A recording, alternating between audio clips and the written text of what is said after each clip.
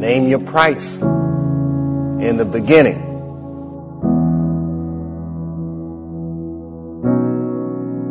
You have to stop looking at what you don't have and what's not happening for you and start appreciating like what you do actually have.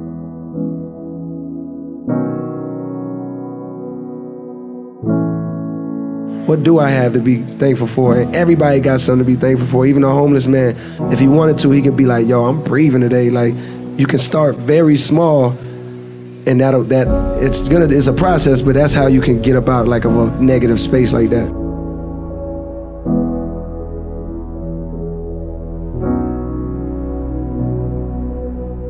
What I'm telling you right now, what I realize is like the monetary, the material, even the success and like the things that you place your importance on never can satisfy you and ever make you happy because they never end.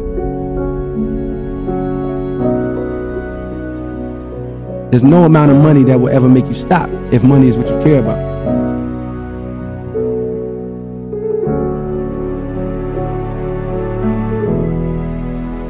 You can never get enough of that. I realize that. It's like, it doesn't stop. It keeps calling you. It's like a drug.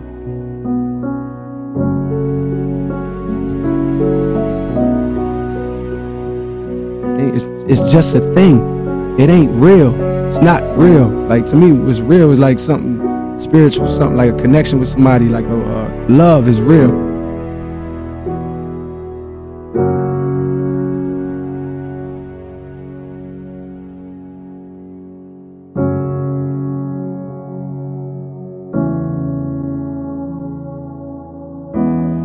Everybody wants to make it, and you might not make it. And I said to my dad, well, that depends on what making it is, Dad. I said, if I can make a teacher salary doing comedy, I think that's better than being a teacher. And he started laughing. He said, if you keep that attitude, I think you should go. He said, but name your price in the beginning. If it ever gets more expensive than the price you name, get out of there.